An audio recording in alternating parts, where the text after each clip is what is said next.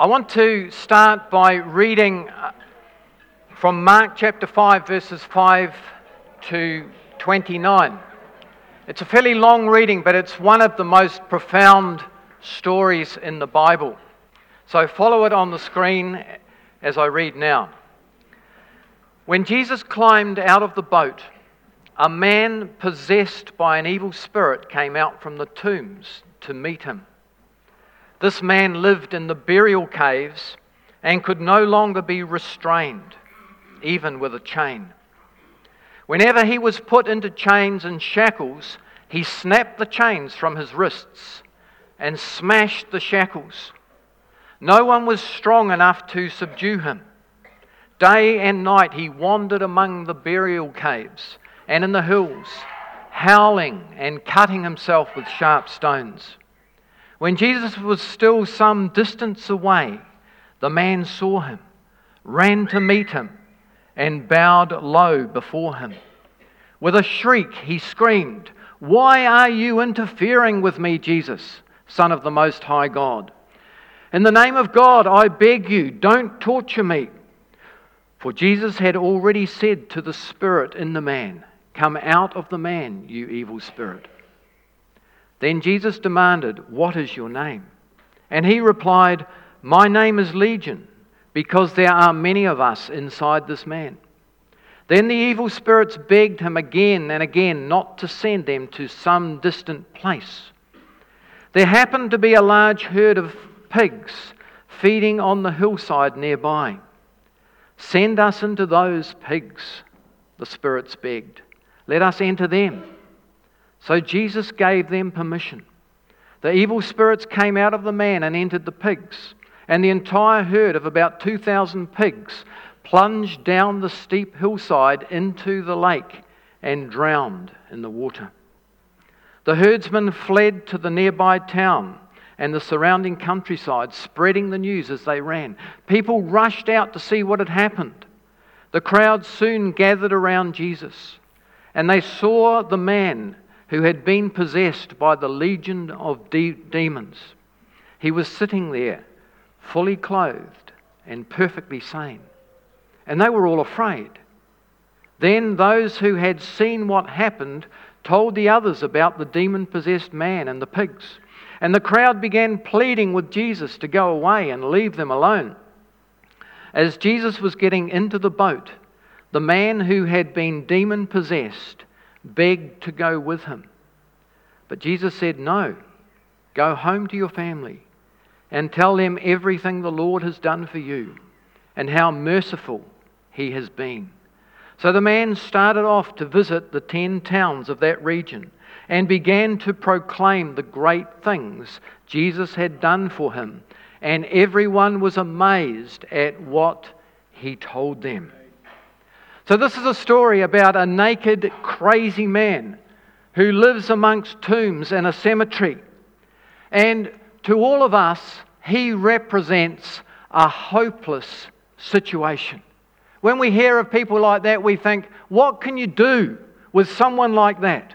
If this man was alive today, he'd probably be locked up somewhere. The demons in this man made him extremely violent, and their presence resulted in him cutting himself with stones. He was self-harming. But through his encounter with Jesus Christ, his life was completely transformed. This man chose to live in a cemetery, and people like this often tend to withdraw from society. Often they lack social skills. They may struggle to cope with people and responsibility. This man was violent. He was totally out of control. No one would go near him. People avoided him. But in desperation, he ran to Jesus. He fell at Jesus' feet and he worshipped Jesus. And Jesus welcomed him. Many sick people in the New Testament stories came to Jesus and asked Jesus for healing and for deliverance. It's been said that 1/3 of Jesus' ministry was casting out evil spirits. And the first step to deliverance is to fall at the feet of Jesus and to worship Him. The demons in this man recognized who Jesus was. All demons hate God, but they know who Jesus is. It says in James chapter 2, verse 19, "You believe that there is one God. Good. Even the demons believe that and shudder." Demonic forces know the power of the name of Jesus. Demonic forces hate everything that has anything to do with God. And so Jesus asked this man his name, and the demons spoke through him and said, "Legion, because we are many." And in verse 12, they begged Jesus, "Send us to the pigs and let us go into them." They ultimately know that they're powerless to do anything except obey what Jesus commands them to do. Worship is spiritual warfare. It's the most powerful thing that we can do to bring about spiritual breakthrough. It changes the atmosphere and brings refreshment rather than hopelessness. When we renounce and repent of our difficulties and worship Jesus, we can be set free from them. In Romans 10 verse 13 it says, "For everyone who calls on the name of the Lord will be saved." And that word for saved, sozo, means deliverance and healing as well. And so we have authority, and we can command evil spiritual forces to go in the name of Jesus. And when Jesus ordered those demons to leave, 2,000 pigs ran off the edge of a cliff. So this guy in our story had major issues, but he was set free by a one-step program. You know, often we think people have to go through counselling and it's going to take years to sort out their problems. A one-step program. And at the end of the message, Jesus said to this man, "Hey, look, go off and tell all your friends what's happened." He didn't have to go to Bible school and train to be an evangelist or a teacher. He was ready. He had an amazing testimony. We can limit God by our lack of understanding and our lack of faith. So this resulted in this man sitting at the feet of Jesus, clothed and in his right mind. Hopeless situations can be completely turned around in the power and authority of the name of Jesus. Now this man wanted to spend time with Jesus, to testify that Jesus had healed him, that Jesus had set him free. But Jesus sent this man back to his own people, to his friends and relatives, to be a living testimony, a living witness of what had happened to him. And Jesus is still in the business of completely turning around hopeless situations. Testimony of what Jesus is doing opens the hearts of people to trust Him. Even in this day, people are still tormented by demonic forces. But now we have authority in the name of Jesus Christ. That little baby that we celebrate at Christmas, he grew up and defeated Satan on the cross. And because of this, Mark 16 verse 17 tells us that these signs will accompany those who believe. In my name, they will drive out demons. Okay, we can say that, but what about the practical manifestation of that? I'll give you a few examples. A few years ago, there was a family in our church, and they came up to me after a service. They said, "Look, 8-year-old boy is having terrible nightmares. He wakes up every night, he's seeing these scary things, and he's terrified. And he ends up jumping into bed with his sister, and that wakes her up as well. Can you come and pray for him?" So I went round and I had a talk to this little boy and I said, look, those things that you're seeing in your dreams, Jesus is more powerful than anything else. And so whenever you have a nightmare like that, you just say, Jesus, help me. Go in the name of Jesus. And those dreams will disappear. Those thoughts, those dreams, those images have to obey, have to surrender to the name of Jesus. I said, look, we can have faith in who Jesus is and what Jesus has done. We don't have to fear these other things. And so I prayed with him, and I prayed for faith rather than fear. And from that point on, he never had one of those nightmares again. A few years ago, we were involved in deliverance ministry. And Derek Prince was a Bible teacher that had a very powerful deliverance ministry. And Derek Prince had certain tapes where he talked about what opens people up to demonic forces. And one day at a meeting that we were at, they played one of these Derek Prince tapes. And at the end of the tape, they went through a whole renunciation prayer where people in the meeting were able to pray for God to help them and deliver them. And then they called out the name of certain spirits and rebuked those spirits. And I was in this meeting, and when they called out a Jezebel spirit, 3 people were thrown to the ground, and they were fitting on the ground, writhing around on the ground. And then those people were prayed for, and they were set free. But when they approached one of those 3 people to pray for him, the demons in that person started crying out. They cried out, "Get him away from us! Get him away from us!"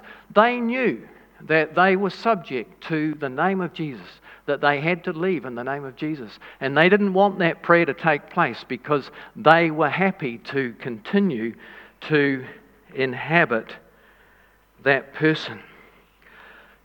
You know, when you witness something like that, you have no doubt in your heart that there is a God, that there is authority in the name of Jesus. And when people are set free in that way, that gives them a testimony. And when they share their testimony with other people, then that impacts others. There's a need for people in our community to be able to say, I've been through difficult times too, but God has set me free and things are a lot better now.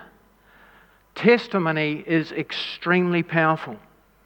People who are depressed and suicidal need to hear someone say, I've had times when I've felt as if I couldn't go on. I've also considered suicide. But now, by the grace of God, things have improved and I'm a lot better now. We have a hope and a future in Jesus Christ.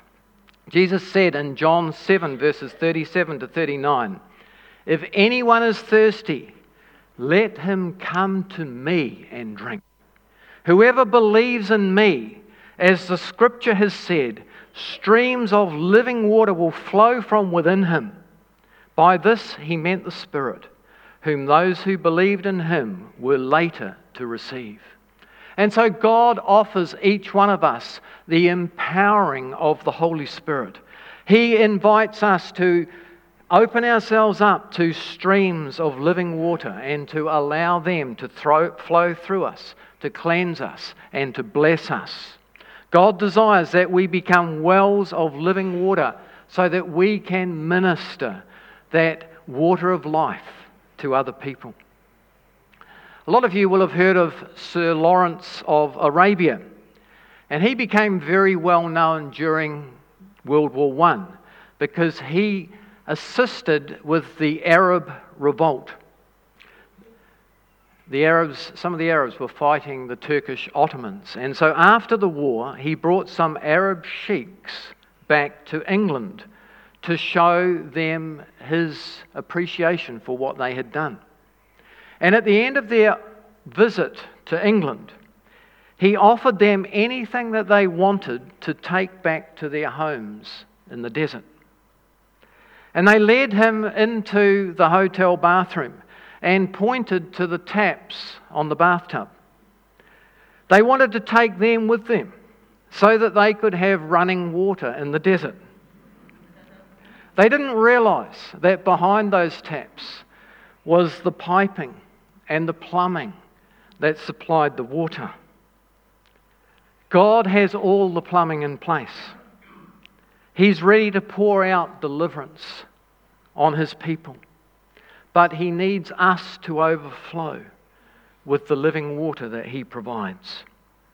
Our lack of availability to move in this way can hinder a move of God. God restricts Himself to moving through imperfect people to accomplish His purpose. Do you understand how important you are in the work and ministry of God? God has given each of us spiritual gifts to serve Him in this place so that we can help other people. But God won't pour out His Spirit without an outlet to flow through. And each one of us can be that outlet that God wants to use. A famous missionary was called Sadhu Sundar Singh. And he had a powerful gift of healing. But he chose not to use that gift very often, because he was concerned that people would focus more on him than give the glory to God. But Jesus is disappointed when we don't use the gifts that He's given us. You know, sometimes children get their Christmas presents on Christmas morning, and they've got some pretty special presents, and they're unwrapping their presents, and there's a really nice present that you know they're going to love, but they just tear the paper off, and then they go to the next present and they tear the paper off, and instead of looking at each individual present and saying, wow, that's what I really want, I'm so excited, it's what else have I got? And it's often the same with us. God has given us gifts that we can use, and we can delight in that gift and use it to His glory. Instead of looking at a gift that someone else might have got that you don't have, focus on those gifts that God has given you. When we use our spiritual gifts, we share in God's divine nature, and He gets the glory. But for the grace of God, we are nothing. And so there's no room for boasting except in the Lord. If we're gentle and meek and kind, it's because of God's grace towards each of us. It's not because of our own goodness. It's what's behind the tap that counts. If the water supply gets shut off, the tap is useless. We may look good and say the right things, but if the power is shut off, we're of no use. God wants us to be a church of power. 2 Corinthians 4 verse 7 says, "But we have this treasure in jars of clay, to show that this all-surpassing power is from God and not from us." We're just jars of clay. We're insignificant in ourselves, but inside of us we can have the Spirit of God, and that Spirit of God can work through us to transform this world and to help others. No matter how much God moves through us, remember it's God that's doing it. It's not us. No matter how many spiritual gifts we may have or prophecies we may give, we're to remember that it's what's behind the tap that makes the difference. Ephesians 2 verse 10, "For we are God's workmanship, created in Jesus Christ to do good works, which God prepared in advance for us to do." Are you doing those things that God delights in, that He's made you to do on this planet? We are His workmanship. The power of God flows easily. We don't have to strive. 2 Corinthians 12 verse 9, Jesus said, "My grace is sufficient for you, for my power is made perfect in weakness. It's when we're weak that we are really strong. If we think that we're strong and we're gifted and we can do anything, we're doing it in our own strength. But when we're weak, we can say, God, I can't do this. But in your name, with your help, I can do this. Help me now, Lord. Come with me. The Bible does not distinguish between supernatural good works and natural. They're all good as far as God is concerned. It's our simple faith and obedience to God that pleases Him. Our desires coincide with His desires, and we give Him control in every situation. We're all connected, and everyone celebrates what God is doing in this place. Just want to share a few more verses with you. 1 Corinthians 6, verse 17.